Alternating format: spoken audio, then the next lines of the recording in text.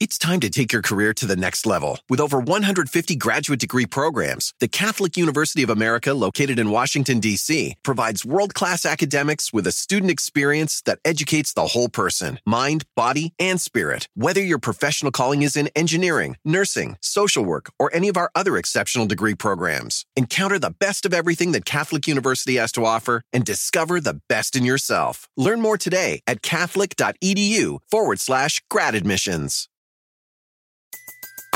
Everybody in your crew identifies as either Big Mac Burger, McNuggets, or McCrispy Sandwich. But you're the Filet-O-Fish Sandwich all day. That crispy fish, that savory tartar sauce, that melty cheese, that pillowy bun. Yeah, you get it. Every time. And if you love the Filet-O-Fish, right now you can catch two of the classics you love for just $6. Limited time only. Price and participation may vary. Cannot be combined with any other offer. Single item at regular price. Ba-da-ba-ba-ba. And now, prepare yourself for the only talk radio show you'll want to turn up. Crank this thing. Sirius XM Pandora presents the place where your hard rock and metal voice can still be heard. You bet your ass, baby. Unfiltered, uncensored, say whatever you want. Hit the record button. Anything can happen, you know? I know that ain't nobody out there came to be mellow tonight, now did you? I say there ain't nobody. I say there ain't nobody not out there that even wants to be a little bit mellow, now is there? Anybody wants to get mellow, you can turn around and get the fuck out of here, alright? This is the Trunk Nation podcast with host Eddie Trunk. What's up, folks? It's Eddie Trunk, and this is the Eddie Trunk podcast, news-making interviews with the biggest names in rock and metal. Each and every Thursday, brand new episodes. Be sure to subscribe so you do not miss one, and grab it anywhere on any of your favorite podcast platforms. Good to have you guys with me on this Thursday. As I tell you every week, every interview you hear on the Eddie Trunk podcast originated live on my Sirius XM radio show. That's Trunk Nation, heard live Monday through Friday, 3 to 5 Eastern, noon to 2 Pacific, on Faction Talk, Sirius XM Channel 103, or anytime on the SiriusXM app, on demand, audio, video, and more. And we have been on a tear with great guests. Lenny Kravitz checking in recently, over an hour with Tommy Shaw, album cover artist Hugh Syme, so much more. We can only bring you a little taste from time to time here on the podcast. So if you're in the US or Canada, please join me on SiriusXM and hear everything live as it happens or on demand on the app and get the entire picture. If you're only listening to this podcast and you can get SiriusXM, you're only getting a tiny, tiny taste of what I do on a daily basis live on the radio. The interview I have for you this week on the podcast happened about a week and a half, 2 weeks ago, depending upon when you're listening. And it was a big exclusive with Billy Squier. Now, I have been a huge Billy Squier fan pretty much my whole life. One of the earliest artists I ever saw play live, because technically he was the first artist I ever saw play live, because his band Piper opened for Kiss back in 1977, and at 13 years old, that was my first ever concert. Now, I didn't know Piper at the time. I didn't know Billy Squier at the time, but I quickly became a fan of those two Piper records. 1980 rolls around, Billy launches his solo career. 1981, he releases his landmark album, Don't Say No, with huge hits like The Stroke, In the Dark, and Lonely as the Night, and then becomes an arena headlining act where artists like Def Leppard and others open for him. And of course, we all know what happened with the Rock Me Tonight video and the backlash to that, but Billy kept going and released a lot of great records after that period, and then went dormant. Billy Squier has not released an album of rock songs in 30 years. The last album was a record called Tell the Truth back in 1993 that was a really good record, but very much flew under the radar. Billy Squier and I have known each other for a little bit. I did a very, very lengthy interview with him back around, 10 years or so ago, where we did two separate interviews in person, both over 2 hours long, that were very much like a career retrospective at the time, because he was really checked out of the music industry. And he remained, for the most part, checked out of the music industry until about a week and a half ago, when I found out that he'd recorded one new song and wanted to come on my radio show to world premiere the song and do an interview about it. And that's what we're going to bring you this week on the podcast. Now, I cannot play the song for you in the podcast. You've got to go to any of your streaming services to hear the song, which is called Harder on a Woman. But I can bring you the entire exclusive interview we did. And to my knowledge, Billy's only interview about the song and where he's at now was on my show, like I said, a couple weeks ago, maybe not even that long.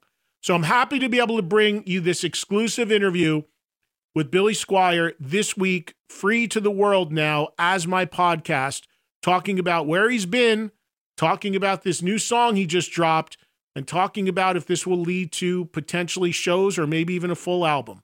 So here it is on this week's podcast, Billy Squier. Enjoy. Billy, how are you? Welcome. Good to be back. Good to be talking with you. Good to have something to talk about. It is. You know, there are a lot of people in my audience who had heard that very lengthy interview we did a while back and said, you got to get Billy back. And when I reached out to you a few times about coming on, you had always said, well, we kind of did everything we could have said in those other interviews. But now you've got something to talk about. But before we get to all of that, you know, how have you been, and what have you been up to beyond making this new song? You're still living in the New York area, I assume? Oh yeah. I'm not going anywhere. Every time I look around for someplace else to go, I figure out how happy I am being where I am. You know, so we're mostly out at the end of Long Island. I still got my place in the city, and you know, New York, the city will always be a part of me. It's been such a big part of my life, but. It's nice out in the country too. You know, I get to the beach with my dog every day and get in the garden. Easy access to the garden, although I had easy access to my garden in Central Park too. So that wasn't a tough slog. But you know, life has been I would say, you know, slower since I left the big stage, but it's been a good ride nonetheless. And then once I started doing this song, I mean. It like threw me back to where, you know, to that era that you know, the people know me for. It's quite amazing. The attendant pressures and excitement and everything that goes with making a record, writing a song and writing a record. It all happened to me again starting last summer. Well, let's talk about that. Let's just dive right in on that then. So what facilitated you making a song? And the song is called Harder on a Woman. Again, we're going to play it for everybody in its entirety for the first time. To my recollection, Billy, and correct me if I'm wrong, I was doing some thinking on this. You did an acoustic record a number of years ago called Happy Blue, but as far as a full band song, to my recollection, it's been 30 years. Your last album was Tell the Truth that was structured like that. So it's, if I'm not mistaken, it's 30 years since you've made a song like this, right? Well, you're close. First, I'm going to throw in that I have to. Tell the Truth, I feel is sadly neglected. I consider it, I think we probably talked about it on the interview. Yeah. But, you know, it's some of the best work I've ever done and sort of demonstrated just how bad the rift was between me and the music industry, my record company in particular at the time, you know. But it's something that's a space I love to go to anytime again and call more attention to it because it's still a record that's very close to me. But well, I agree. Real quick, Billy, let me jump in on that real quick while you say that. I couldn't agree more. I've said to people many times, "Oh, Billy Squier, there hasn't been a record. They don't even know about that record. It's a phenomenal record." And I told Steve, your agent, when we were setting this up, when I heard the song that we're going to play in a little bit, your new song, Harder on a Woman, I actually emailed him and said, it sounds like it actually could have been on Tell the Truth. Well, there are, you're right. There are definitely similarities. In Tell the Truth, I did with Mike Chapman, who was a fantastic English producer from the 70s, the early 80s, who did bands like The Sweet. He did Debbie Harry and Blondie. He had a lot of hits. He's a really, really good producer and writer. And when we did Tell the Truth, he took a much more direct approach to the record. I gave him more production control than I normally gave out to producers, and he had a vision which was to be more stripped down, not to try to do the arena record, not to do the sort of paint that larger than life picture. He said to me, I never forget. He said, "Billy, you're the best songwriter I've ever worked with in my life. Your songs are that good, and people are going to hear them, and they're going to be direct, and they're going to be in your face. And we got great players on it, and it was kind of a no frills, all performance record. And this thing, harder is the same thing. So in that way, what you hear is very similar that way. I was not trying to create Don't Say No or Emotions or anything like that. It was like, here, this is me today. I got something I want to say. I've got great players with me. I know what to do. We're not going to F around. We're just going to do it. And that's what we did. So what was the catalyst for you? You're in my view, and correct me if I'm wrong, you seem like you're for the most part kind of retired from the music industry, kind of checked out for the most part the last 30 years, outside of some appearances and doing stuff at City Winery here or there, or doing the acoustic record. For the most part, as you said, enjoying your time on the beach with your dog, all of that. What was the catalyst? What inspired you to say, hey, I want to put something out? I thought, I'll get to that in a second. You're right. But after Tell the Truth, I pretty much walked away from the business. I really had it. And I felt like, the business was becoming more and more commercialized. The interests of the music industry were not aligned with the artist anymore. It wasn't home to me anymore. I didn't feel loved or appreciated. I always had. So I really walked, and I did other stuff, and I didn't really I didn't retire, but I didn't see myself really wanting to come back to that.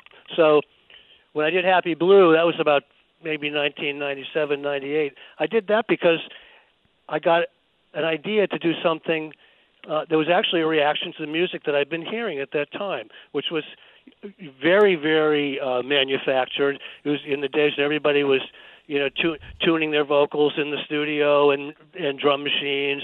Nobody was playing anything. People were learning to play guitar on YouTube. It was.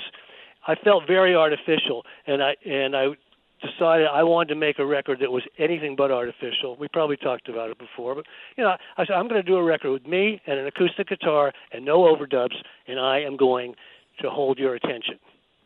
I'm going to entertain you by myself. And so that was a real inspiration for me because I'd never done that before. I wasn't even really a accomplished acoustic guitar player. I never did anything special on that instrument particularly. And with this record, I did. I taught myself to play in multiple tunings. I went all over the map, trying to come up with stuff that would interest and excite me. So that project was, as I said, coming off a few years after Truth, was something that I'm also very proud of. It's not a rock record. It's not, I can understand that it's not the record that a lot of diehard Billy Squier fans might want to hear, although I did write all the songs, and it's my voice and it's my lyrics, and there's a lot of good stuff there, but I'm not here to push that. Anyway, after that, then I kind of went, back to normal life as it was, back to the garden. I worked in Central Park for 20 years, doing landscape gardening for them because I live on the park in the city, and so I'd be doing that. I'd be hanging out with my godkids and the dog and this and that, and then I did do a tour around 2001 when Steve, my agent, called up and said, "You want to go on tour with Bad Company and Styx?" And I said, if Paul Rogers is going to sing with Bad Company, I will go. Right. And it's because Paul's one of my heroes as a vocalist. And sure. so we did that, and that was great. And then I came back to Earth. And I wrote a couple songs, but didn't really care about doing anything with them. I just did it, and then Ringo called me. Ringo had actually asked me to go out with him around 2000, and I didn't. I felt that it was incredibly flattering just to be asked to do it, but I had two little godchildren in my life, and I really wanted to spend the summer with them. So I thanked him and didn't do it, and it was quite interesting because the guy who repped him at that time told my agent, he said Billy will never work in this industry again. Right? he one of those lines you go, what? I thought that was a movie anyway. So okay, well, sorry, that's the way it goes. I know why I'm doing what I'm doing. And anyway, 2006, I get a call back. He wants me to come, so I said yes. I thought, yeah, why not? It could be fun. They take care of you. You play with some great musicians. You play with the Beatles. How bad can it be? And it was great. We had a great time. I did a couple of years with him, and then that got me going again. And after 2008, I actually came off the road and wrote a couple songs and recorded them. And they are electric songs, but I did them kind of myself, but played all the instruments. But they're electric songs, but I didn't put them out. They were on my website for a while. But I wasn't thinking about trying to get back into anything, So I just did it and had it and still have it. And they may come out again more officially sometime. But that was the last recording I did, so that would have been 2009 maybe. And then what? Realistically, maybe it's been 12, 13 years since I was in the studio making a record. Right. You weren't far off. Right. So what facilitate? Like you said, you mentioned a few minutes ago that it was about a year ago that you started working on and thinking about writing and putting out the song that we're going to hear in a bit, "Harder on a Woman." What was it that was there a certain moment or anything that inspired you to say, yeah, March of 2023 is going to be a good time to put out a rock song again? No, it wasn't that, but this is a good example of kind of the way I do things now, which is kind of an organic evolution. That something happens. I don't sit down and make a master plan for the next 5 years or the next 3 years. It's more like I'm walking around waiting for a lightning bolt to hit me. I want to feel something that will drive my passion to create. I'm not the kind of person. I don't sit and play guitar for 3 hours every day just to make sure I can still play. I don't practice vocal scales or anything like that. I just live my life, and I'm waiting for that time when something comes to me and I say, I'm writing a song about this, or and it hasn't happened a lot. I think back, I read a quote by the great jazz man Thelonious Monk, who went away from his career at the height of his career for like 12 years or something, and he did an interview, and they asked me, so why aren't you doing anything? And he said, because I don't hear anything. It was like that. And that's it. A lot of times, the stuff that moves us as artists sometimes is not always something you can just reach out and take with your hand. It sort of finds you sometimes. I think that there's a little bit of magic in it. Let me ask you this because I'm completely intrigued as a fan at the songwriting process, and it's amazing to me, and the people that I love as songwriters, I always love talking to about the process, and you are certainly one of those people. But I've talked to people who've written songs before, and as a counter to what you just said, they've said to me, well, if I don't write all the time, I kind of see it as like a muscle, and if I don't work it and don't work at it, it could kind of evaporate and go away.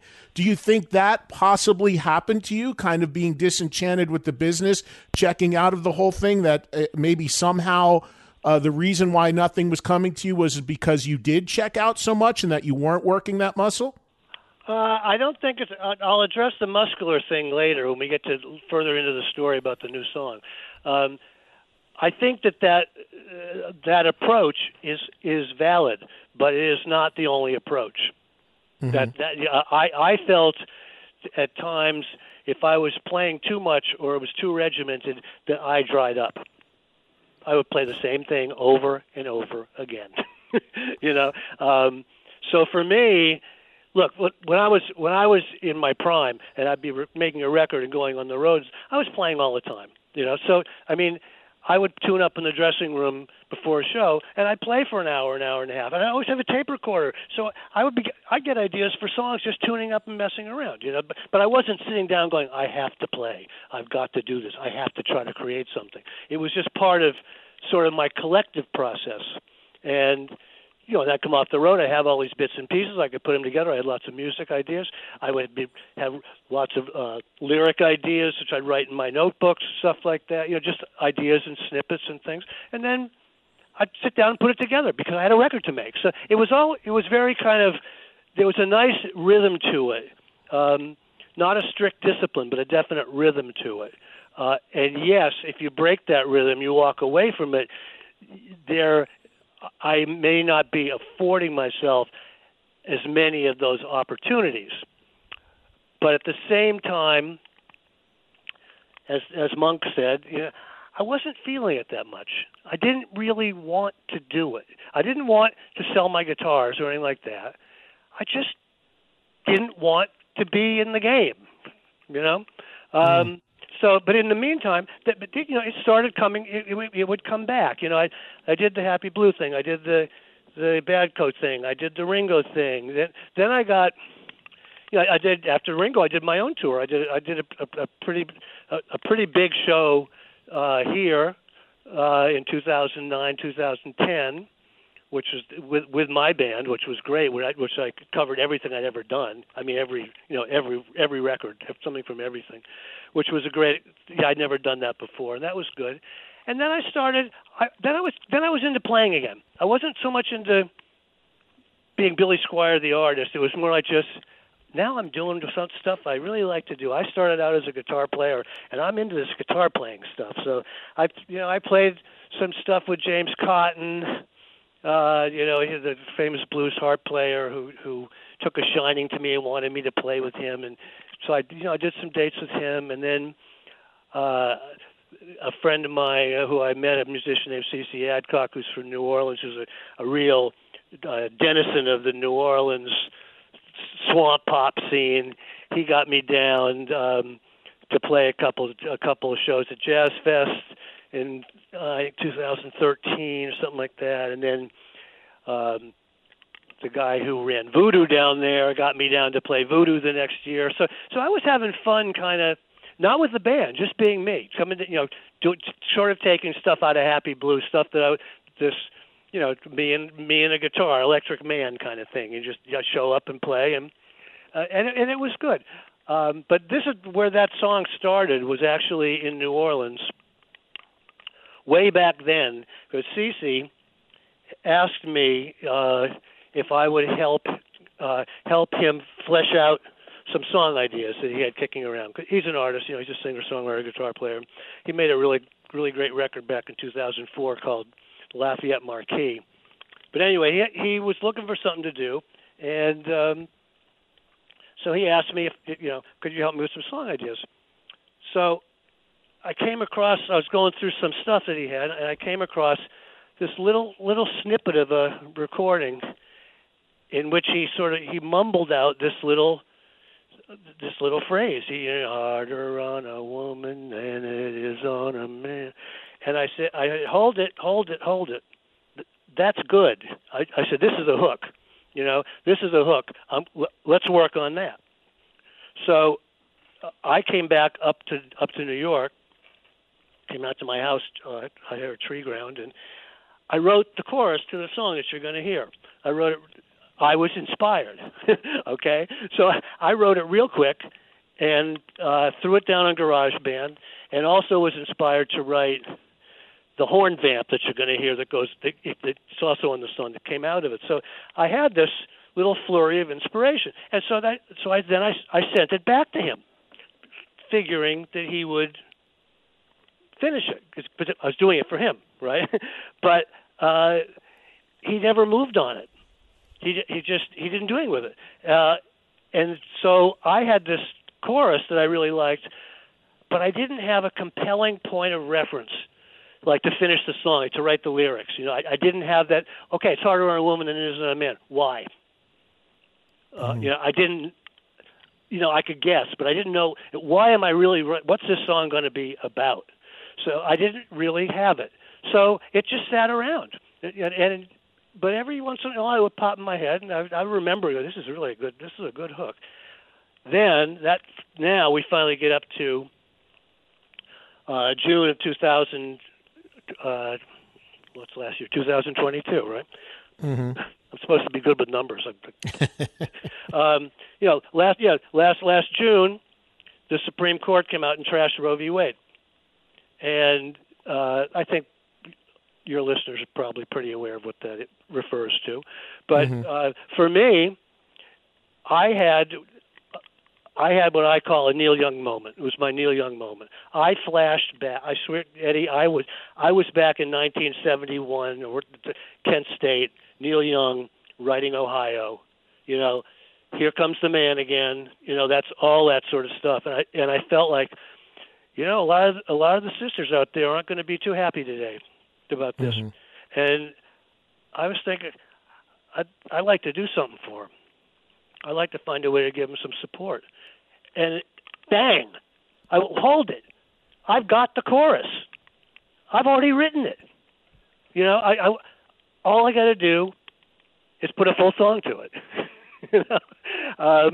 But now I had my passion. I found my will. I had my will. I found my way. And so I said, I'm going to write the song. So I did. And then as I was doing it, I was kind of pretty much finishing it up. I happened to read an interview in which Jan Wenner, who the founder, publisher of Rolling Stone, right, came out and said rock is dead. And I read this. This is lightning bolt number 2. I went, oh really? And I called up my buddy G.E. Smith, great guitar player in his own right, who I'd been doing some touring with. The two of us, 2 electric guitar players, without a rhythm section, before COVID hit, and he lives out here. We get along really well. We play like we've been playing together forever. And I called him up and I said, tune up, baby. We got a record to make. That's it. And got him over, played him the song. Okay, can we do this out here? He's much more connected than me because he's a real player. He plays all the time. He knows the musicians around. He knows the studios and all that. And so he hooked me up with this great little studio out in East Hampton, so I didn't have to slog into the city and go uptown and downtown and worry about getting COVID in a cab or any of that shit. And I said, well, who we got for musicians? Who can we get to play drums? And he says, it's Simon. I said, here, Simon Kirk is out here. He says, yep. And Chad Smith from the Chili Peppers is out here. And I said, well, who do you think? And before I could finish it, he said, Simon. We're going to use Simon. Okay. That's not a hard sell to me. So we got Simon on drums. And then I was very lucky to get Mark Clark on bass. Mark is a dear friend of mine. He started playing. Go way back with him. Don't Say No. We started with Don't Say No. Yeah. Yeah. And it's like, he's an incredible player, and he really he still manages to put up with me. What can I say? So I take advantage of it. And he has a band called Coliseum in Europe, which is a very, very successful progressive rock band. But I didn't know that he was even around, but I was advised to just give him a call and see if he was home. And he'd just come in from Europe, and he was around for a couple of weeks, and he said, of course I'll do it. So, I got Mark and Simon, the rhythm section, which is a pretty classic old school rhythm section. And that's it, and like as we said, it's a very simple record. In a lot of ways, it's a throwback. Whether you reference Tell the Truth or even records before that by bands of earlier generations, where there's not so much of the pomp and circumstance, but the playing is there. The guys who showed up know what they're doing, and I think that's pretty clear when you hear it. Yeah, I'll tell you this. So this initially got on my radar a few weeks ago because on your website, you posted a 19-second clip of the chorus. And of course, all your fans immediately, got excited and said, "What is this?" And I reached out to your longtime assistant, Judy, and I said, "What's going on?" And she said, "Stand by." And there was a lot of excitement. And then I got to, of course, hear the song that we're going to premiere here in a few minutes. And the thing, Billy, that struck me about it immediately was not only was I ecstatic that one of my favorite artists was doing something new, but the vocal, your voice, it is, and when all these friends of mine have asked me leading into this day, what's the song sound like? I said, the voice is there. Like this, I love the song, but the vocal, there's so many artists as they get older that their vocal changes or it just doesn't sound the same. It's got that classic Billy Squier vocal delivery that I love so much. Can you talk a little bit about that? I mean, you mentioned earlier you're not a guy that at this point in his life that you're running around playing guitar every minute or singing vocal scales, but it seems like vocally you're just as strong as you've ever been. Yeah, no, I'd be happy to tell you the story. It's kind of it sort of harkens back to what you talked about with the question about retaining your muscle memory or whatever, and it also what I was talking about, possibly sometimes magic happens, or maybe you in some ways acquire the ability to make magic at certain times. But when I did this song, I'm going to crow a little bit because it's kind of wild to me, but in a way it does make me proud.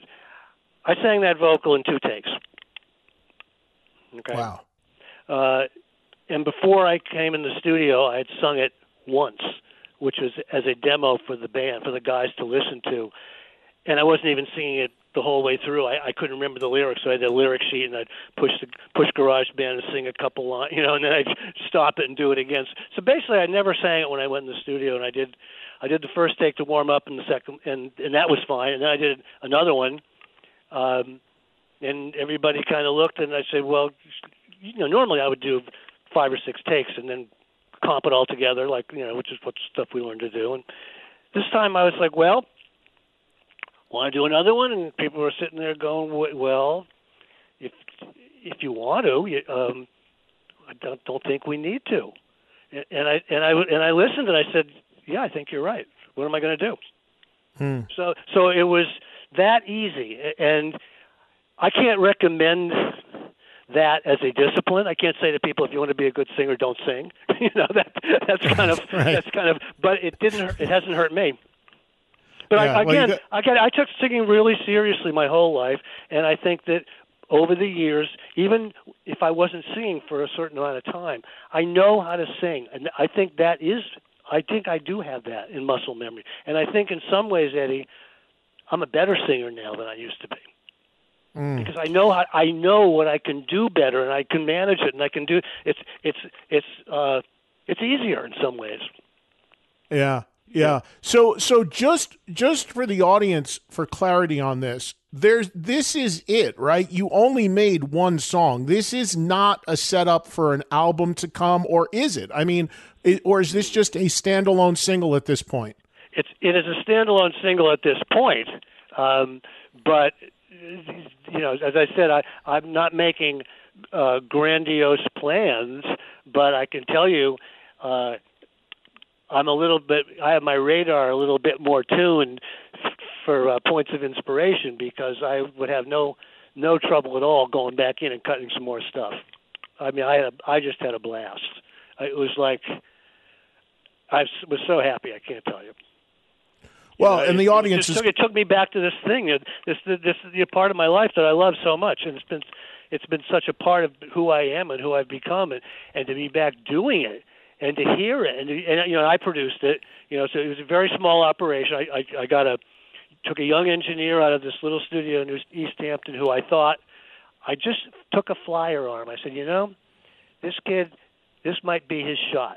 He's like 25 years old, and he's keen, and if I let him do his thing, this could really work out. And it did.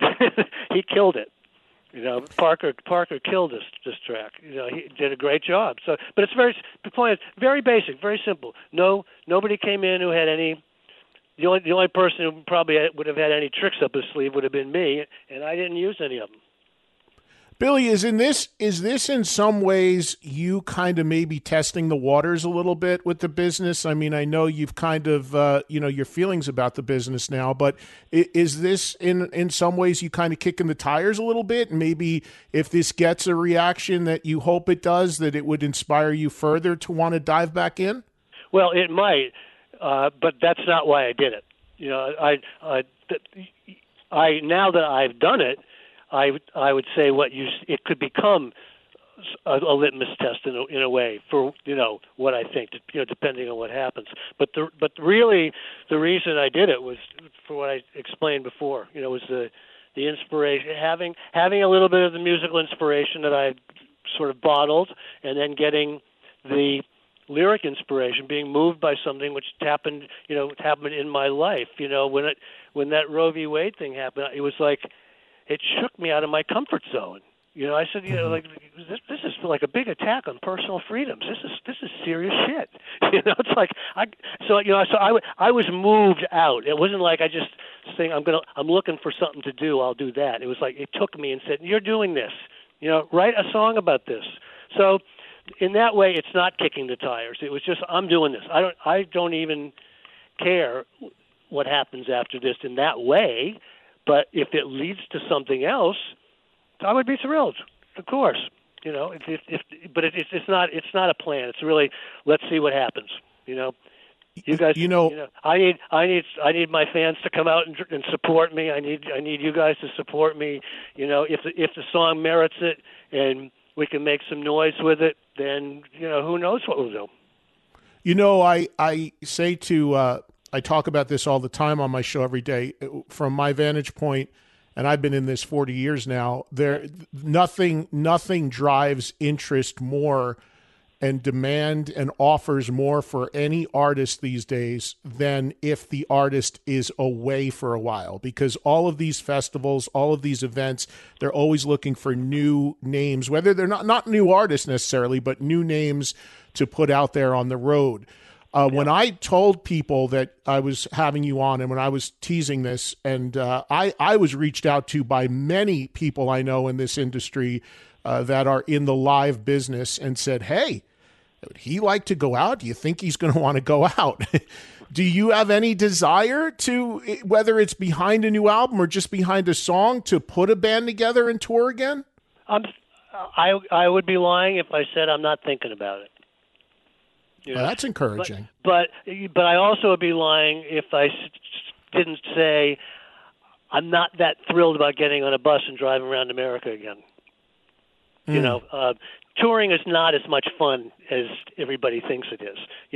A lot of times we say, being on stage is the fun part, and we get paid for all the rest of it. I don't get paid for entertaining the audience. I get paid for all the shit I'm going through on the other road. 22 hours in the day, right? Yeah. So and I won't lie. My life is. I'm older. I'm in good shape. I can do it, but I'm comfortable. I have a good life. So I'm not necessarily excited about that. But the idea of playing is good. Like I said, I love playing when I was in the studio. There's things that we can do, maybe I'll do a residency in New York or something, and like, Billy Joel does the Garden. I'll do something. I'll do it a little smaller, but maybe there are things there are ways I can find to do that where I don't feel so much pulled out of my comfort zone, but that I can still do that. Well, yeah. I have a second home in Vegas, and I'm in Vegas right now, as a matter of fact. And I don't need to tell you what's going on here with residencies. I mean, whether it's Cheap Trick or whoever it is, I mean, everyone's coming in here, and even if it's 5 nights, they're calling. Or I saw Rick Springfield's doing 2 shows here. He's calling it a residency. So you can, you can come if you come to a city like this where people want to come anyway for fun. You can make people come to you. I mean, it's been proven. Aerosmith, everybody else is doing it. So I don't know if that appeals to you at all, but that would be another way to go that would circumvent the bus. Yeah, the residency thing, it's definitely appealing. It takes a lot of that negative, those negative aspects out of it, and you can be in a place, you still get to interact with fans. And I mean, it's something that I would like to do. I am pretty sure I'm going to do something, but I'm not quite sure what at the moment, as I said, because I don't know what's going to happen with this song. I don't know does this song put me back in the studio, or does it put me on the road, or does it do nothing? I'm not sure. So I'm going to go with it. I'm just going to roll with it and see what happens. Well, a few more things, and then we'll let people hear the song. When you talk about the business today, and you're a guy that's been in it since the 70s, before you came on the air, I talked about first time I ever saw you, which was with Piper opening for Kiss, and I still love those two Piper records, like Beyond Belief. And then we had people calling in earlier in the week talking about seeing you open for Queen on the Hot Space tour. And then, of course, later on, Def Leppard opened for you on your own tour. I mean, there's so much history, and you've got an incredible catalog. And I'm sure you keep tabs on this as somebody that I'm sure you control your catalog and they're your songs. With the industry now and this move to streaming, which is the way so many people get the bulk of their music, how is your catalog done? Are you, do you see numbers that are encouraging to you, like that would lead you to believe that maybe newer, younger audiences are discovering your older music? Absolutely. I own my catalog, and I have a very good publisher who administers it and controls it in that way. But I see all of it coming through. And my catalog is doing great. I mean, I haven't missed a beat since, God, I mean, I think my publishing has gotten better every year for the last 20 years. And, of course, for those that don't know, I've mentioned this, your music, especially a song called The Big Beat, very, very heavily sampled in the hip-hop community. Can you talk a little bit about that when that first came on your radar and how that's been for you? Yeah, the Big Beat's actually the most sampled song in hip-hop. Which is amazing, because it wasn't that big of you didn't break until the second record, and that's on Tale of the Tape, and that always amazes me that they found that track. Well, they found it. But what's interesting, which I've always felt was interesting about it, was that it's the first track on Tale of the Tape, as you know, and it starts out with this colossal drum beat, and that colossal drum beat was something which I absolutely had planned from the get-go. It's the beginning of the record. It's called The Big Beat. And I said to myself, I am going to out-Bonham Bonham. John Bonham. Bobby Chouinard did. He was the biggest, Bonzo was the biggest drummer in our lives. And I said, I'm going to one-up him. And Bobby and I did it. I can't tell you how we did it, because Bobby played the track, and then I did some other stuff myself. But there are no machines. It's live drums, but wow. It was something that I literally set out to do, not knowing anything about hip hop, but knowing that I was going to make this beat. And to this day, that's what happened. But who knew? I got embraced by like you said, Big Beat wasn't a big hit, but the hip hop community was exactly what they were looking for, and it goes on to this day. It's sampled half a dozen times a year now. Oh, wow! Even still, because Jay-Z did. Jay-Z used it. Eminem used it, right? I mean, I didn't know. Eminem used the Stroke. Oh, the Stroke, right? They did for Berserk. I mean, Berserk is the Stroke. Guitars, drums, my vocals. I'm even in the video. Wow. I mean, he and Rick Rubin, I mean, really,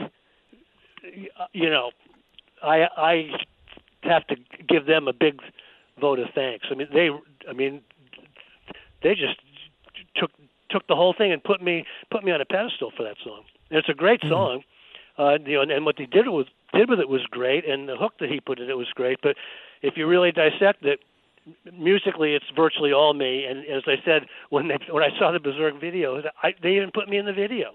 So I mean, I took it as a huge compliment, that they did that. But I don't think M's ever done the Stroke. I mean, has ever done Big Beat. But Jay-Z's done it. 99 Problems is probably the biggest song he's ever had. That's the Big Beat. There are a lot of examples, and it goes back. It was the first thing Run DMC ever did. It was a song called "Here We Go." That was the big beat in 1984. Before the day Aerosmith.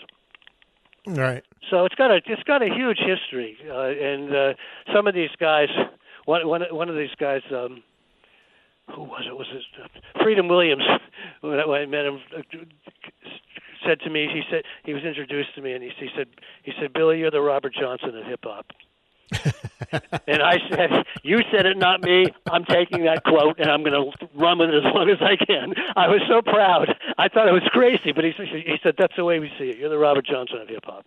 The late Leslie West told me when Leslie used to call me all the time, and we used to have these conversations, and he was such a character, and he would call me up all the time, and he would tell me that there was a mountain song called Big Red that was also sampled by hip hop. And I used to always push. He goes, Eddie, it's the biggest thing. I go, no, I said, the big beat is Billy Squier. And he would always go to me, all right, then I'm number two. Yeah, I think that Big Red is actually on 99 Problems a little bit.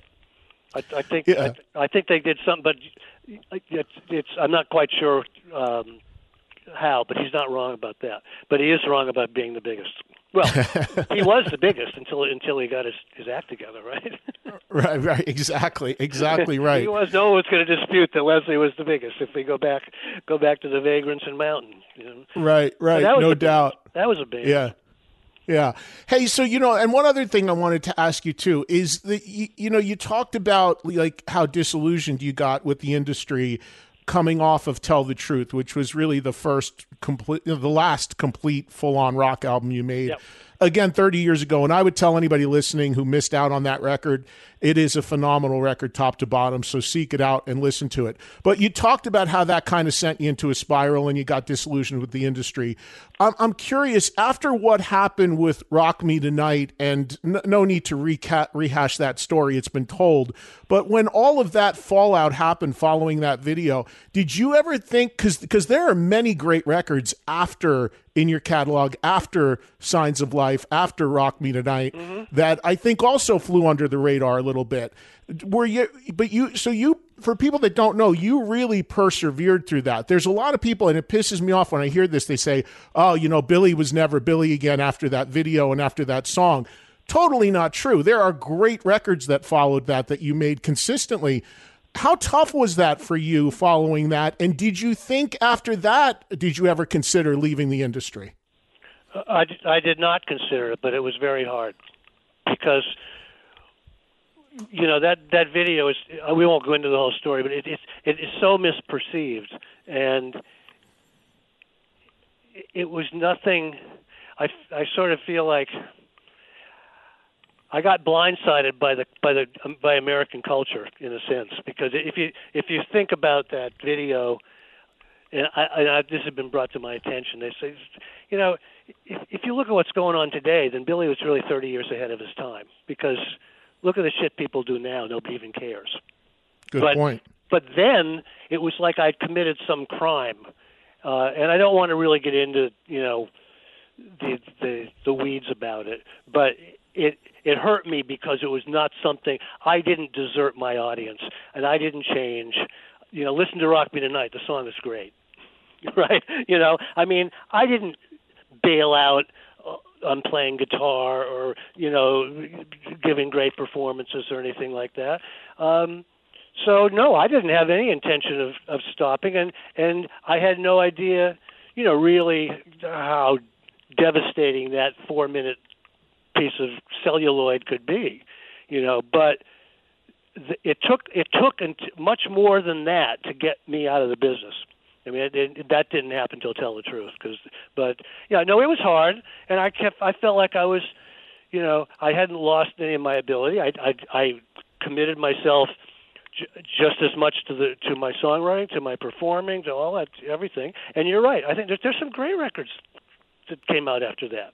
But I think what happened was that the audience, whoever in my audience felt that I'd let them down or betrayed them or whatever, found other people to like. Well, and I think that's what's other bands come along. All this, I mean, look, Def Leppard comes up. There's huge. Bon Jovi comes out. Guns N' Roses comes out. I'm away for a couple of years making a record because I had problems making Here and Now. I had problems with some people who I was working with, so it took longer. So, you go away for a while, somebody comes in and takes your place. So I think that all those things kind of contributed to me still being me, but not at the same level, at least not being experienced at the same level. If you came to a Billy Squier show in 1989 or 1991 or whatever, it wouldn't be the Garden. It might be the Orpheum, but the show would be just as good. Yeah, and I think everything shrunk. Everything shrunk down. But when it came to Tell the Truth, and my label, the president of the label, who was like I think the fifth president, had been at Capitol during my tenure, and came from Geffen and was part of this sort of new wave assault, and decided he was going to change the record company. He called me up. When I gave Capitol Tell the Truth, he called me up at my apartment, and he said, "Billy, this is the best record we have coming out in the next 6 months, and I'm going to make sure nobody hears it." That is what he said. For what reason? Why would somebody ask him? That makes no sense. I had a big deal. I had a big deal with the label. He probably didn't want to pay off on it. He probably felt that, the last couple of records haven't done as well as the big ones. Why are we paying this guy? And he's old. He's not doing what my little go-go bands did over at Geffen. So I think all those reasons. He would say something else. But when I heard that is such an incomprehensible statement. Or if someone says that to you, you have to do something. You're not going to deal with this guy. You know what I'm saying? Sure. He's basically saying, I am going to put you out of business. Sabotage your career. Yeah. So I walked. So I made them buy out my contract, and that was it. But I mean, I could deal with the other. I was dealing with the Rock Me Tonight fallout for what? That was like 9 years, 8 or 9 years up to then, and doing okay. And look at the last record I made. Tell the Truth. It's the best record I made since Don't Say No. So I wasn't having a problem being a musician and doing my thing. But now I have a problem with where my record company, like you said, is going to sabotage my career. What can I do? Yeah. Yeah. Well, I can't tell the audience enough. The record after Signs of Life, Enough is Enough, Here and Now, Creatures of Habit, and as you mentioned, Tell the Truth, the acoustic record, Happy Blue. If you think Billy ended with Signs of Life in that moment, you're very mistaken, because there were tours, there were albums, and there was a lot of good songs on those records, some of them among my favorites. So, while we wait and hope for a full new Billy album, maybe fans can dig back into the catalog and maybe rediscover some stuff that they may have missed. And you mentioned earlier, Billy, and we're going to get to the song and I'll let you go here in a second, but you mentioned earlier that you own your catalog. Do you, beyond all our hopes for a new record, do you have a lot of extra stuff from the records you've made already? Is there any chance or any side of you that might want to put out, say, some sort of box set or some stuff of rarities or anything like that? Is that of any interest to you? Well, you might get a little, but you won't get much, because unlike Bruce Springsteen, who would spend his last breath in the recording studio to do one more song to see if he could do a better one than the one before. And I say this with all due respect. I mean, Bruce is the greatest, but Bruce would do 100 songs to get 10. Right. And so you didn't overwrite or over-record much. I would do 10 to get 10. So there isn't anything there, is what you're saying, really? There's a couple. There's a handful. I could do, I could probably do one compilation, or I have a handful of stuff that could come out, but I don't have archives where we just be in, rolling tape and recording everything and that sort of thing. I was very kind of scripted in that way. I try to only write stuff that I try to pick the best ideas to work on and finish them. And I just focus on them and do them. And do you control it worked out fine. I mean, I don't listen to my records and ever think that there's much filler on them. You know, there's not really anything I would get rid of, so to speak. Right. And do you control the 2 Piper albums as well? That's a good question. I don't know the exact ins and outs in that because I get some, obviously songwriting royalties and things like that, but my publishing was split with Piper with Bill Aucoin. So, and Bill's not with us sadly now. So I think I don't control the publishing. I get part of it. I'm still a part of the benefits from it, but I do not control it. I do not believe that I can release a Piper record. Unless, because there's fans that if UMG controls Piper, then maybe I do, because UMG controls Capitol too. So I mean, what's happened to the industry now is 2 or 3 companies basically own the world. So I mean, if Piper falls under the same umbrella, as Billy Squier at UMG, then you could probably do a deal, say, and use that material, make that part of something. That would be in their interest, because for them, catalog is catalog. So Well, those records, as you know, were on A&M, and I think that's fallen under Universal, because those are the reason I bring that up is because I've talked about those records and how much I love them, and a lot of people in my audience have said, "Hey, can you get those records?" And I don't think, I mean, there's been some reissues, but not really a real reissue of any substance. I don't even know if they're still available, if they're on streaming. Who reissues anything? Do people? I'm so far away from this business. I don't even know how people put out music now, aside from streaming services. I mean, what do you buy? People physically. Well, first of all, I mean, believe it or not, as you know, vinyl is a thing again in a big way. Yes. CDs have actually grown in sales in the last 2 years for the first time ever, and have swung up. People are actually making cassettes again, believe it or not. So, no. Oh yeah, that's a thing. So it's probably around the corner, Billy. I mean, that didn't surprise me. So what's old is new again, and there is some interest there on the physical formats, and then of course the streaming stuff as well. You never know. But listen, man, I cannot thank you enough for taking the time out and allowing me to premiere the song, and taking some time out of your day to talk to me about it. And you know how much a fan I am, and I'm so excited to at least have this song. And I know I speak for all the fans that I hope this inspires you to make an album and go out and do some shows, because, we miss you, man. There's a lot of love for you out there, as you know, and there's a lot of love for your music, and there's a lot of people who'd love to see you fired up one more time. Yeah. So we will, I'll do everything on my part that I can to inspire you to do that by playing the hell out of the song and telling people about it, and hope that it resonates. I know you will, and I really appreciate the support. It's been, you've been here a long time for me, and this is a little something I can give back to you, I hope, today, because you've given me a lot over the years. So, well, I appreciate it, and my door is open to you anytime. Should you get the inspiration to want to come in the studio and talk to some callers, should you have a desire to play live on the radio, should you want to do anything, as much as you want, as little as you want, say the word and we'll make it happen. Because, I think, I just am thrilled that this song is so good, and I'm thrilled that it sounds so good, and I'm thrilled to be able to play it for the audience. And most importantly, as a lifelong fan, I'm just happy that you've given us at least this. So we'll run with this and hope for more in the future. Would that be the best message to give to the fans? Yeah, but I would say it sounds like everybody's happy. Yeah, absolutely. But we're selfish too, Billy. We're happy, but we're selfish because we want a record and we want shows. You pester me as much as you want. That I don't mind being pushed.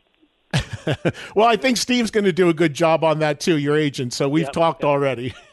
Yep. No, look. I think there's a lot still to be done. Billy, all the best to you. Thank you so much for the time. And we're going to play the song for everybody right now to hear for the first time ever.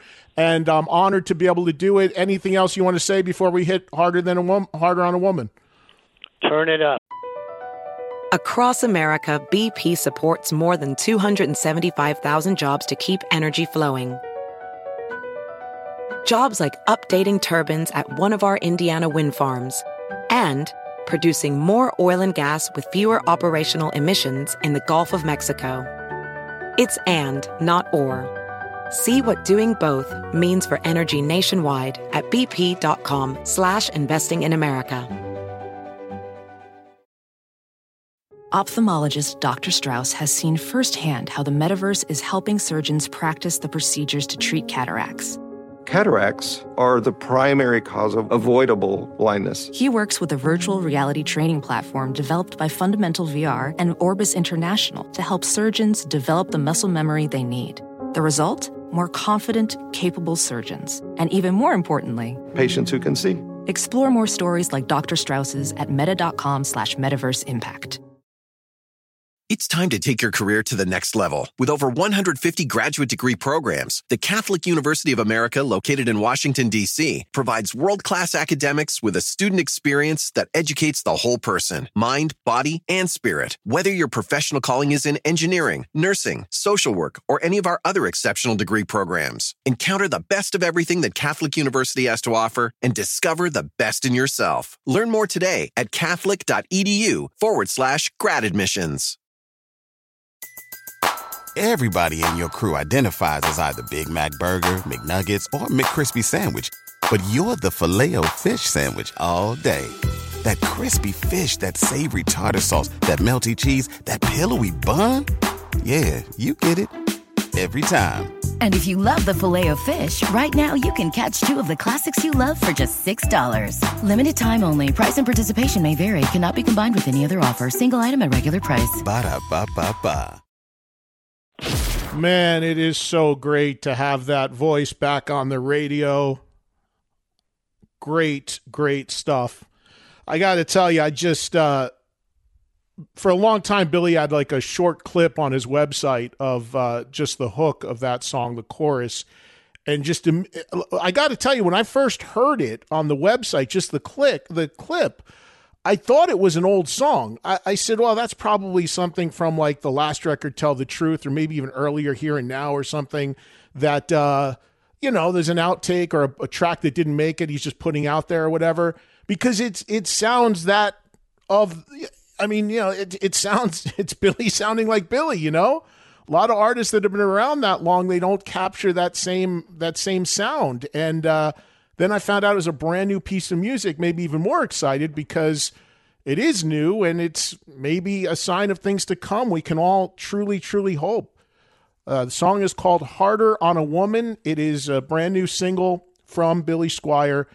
And as we talked about, really 30 years since we had a full-on band rock song from Billy that's all new. The band playing on that track with him, as he mentioned, Mark Clark on bass, who goes all the way back with Billy to like the Don't Say No period. G.E. Smith, who of course if you watch Saturday Night Live and Hall & Oates and tons of other stuff, on guitar with Billy. And on drums, Simon Kirk from Bad Company. So a really cool band there backing him on that song. The plan is for the song to be available to everybody starting tomorrow on the streaming services. I see. Actually, we should get it. Is Billy still on the line? Looks like he is. If he is, I'm going to try to see if I can grab him for 2 seconds because I want to make sure I have the right information about this, about everybody being able to get it. Billy, are you still there? Yeah, don't grab too hard. I'm here. So cool to have a song on the radio again, and I'm so glad to be able to do that. I had to stay on because I wanted to hear it over the phone. When do you get to hear? You want to hear this stuff over all the different systems. So the telephone, is right. It's viable. I thought. If it sounds good in mono on hold on the phone, then it's got to sound good on the radio. Absolutely, it wasn't bad. It wasn't bad. It kept. Look, I didn't hang up. So.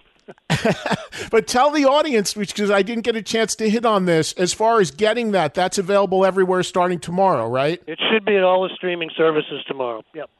Okay, great. Yep. And then, again, fingers crossed. I hope that when we hang up on the phone right now, you're going to go grab your guitar and go make 12 songs. Well, I can do the first part for you. I'm looking at one across the room, so I could get a start on it. Put it that way.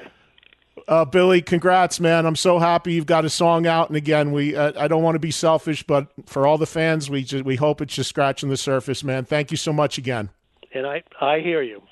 I hear you. All right. Thanks, brother. Take care, man. You too. Bye-bye.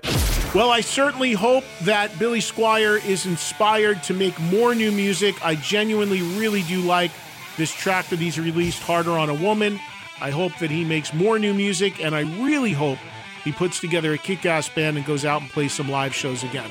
That would be awesome. As you can hear, if you've listened to the song, his voice sounds in good shape, and he says that he still very much has his pipes, and that's really all you need if you wanted to get out there and do some shows. So fingers crossed. Since I did that interview a couple weeks ago, I have not heard anything more about where he might be going and if he's going to dive back into music. As you could hear in the interview, he's very hesitant to do so. And certainly from a financial standpoint, does not sound like he needs to. But it'd be great to have that guy writing more songs and get out there and play a little bit. So we'll keep an eye on that. Hope you enjoyed the interview. Thank you for listening to the podcast. Connect with me on social media at Eddie Trunk, Twitter, Instagram, Facebook page. If you're in Houston or Dallas and you're listening to this on the day it posts, I'll see you tonight at the Guitar Sanctuary in McKinney for my speaking show. Winery Dogs joining me for that. Friday, I'm hosting the Winery Dogs Amplified Live in Dallas. Sunday, hosting the Winery Dogs at Warehouse Live in Houston. A lot of other big stuff coming up as well as far as appearances, speaking shows, hosting gigs. I'll hit all of that as we get a little bit closer. Thank you for listening to the podcast. Another new episode next Thursday. Be sure to subscribe. And for those that have SiriusXM, please check me out live Monday through Friday, talking rock with you and bringing you these interviews live as they happen. Trunk Nation, Faction Talk, SiriusXM Channel 103, anytime on the SiriusXM app. Don't forget the terrestrial syndicated radio show, and don't forget the Hair Nation show, Mondays only, 5 to 8 Eastern on SiriusXM Channel 39. Have a great rest of your week, everybody. Hope to catch you on the radio or back here next Thursday for another podcast.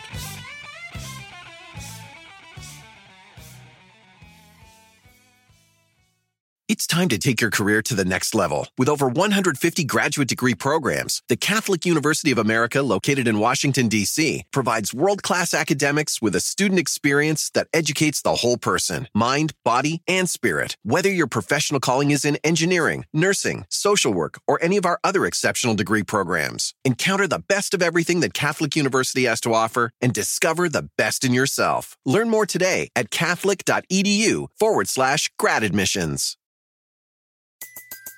Everybody in your crew identifies as either Big Mac Burger, McNuggets, or McCrispy Sandwich. But you're the Filet-O-Fish Sandwich all day. That crispy fish, that savory tartar sauce, that melty cheese, that pillowy bun. Yeah, you get it. Every time. And if you love the Filet-O-Fish, right now you can catch two of the classics you love for just $6. Limited time only. Price and participation may vary. Cannot be combined with any other offer. Single item at regular price. Ba-da-ba-ba-ba.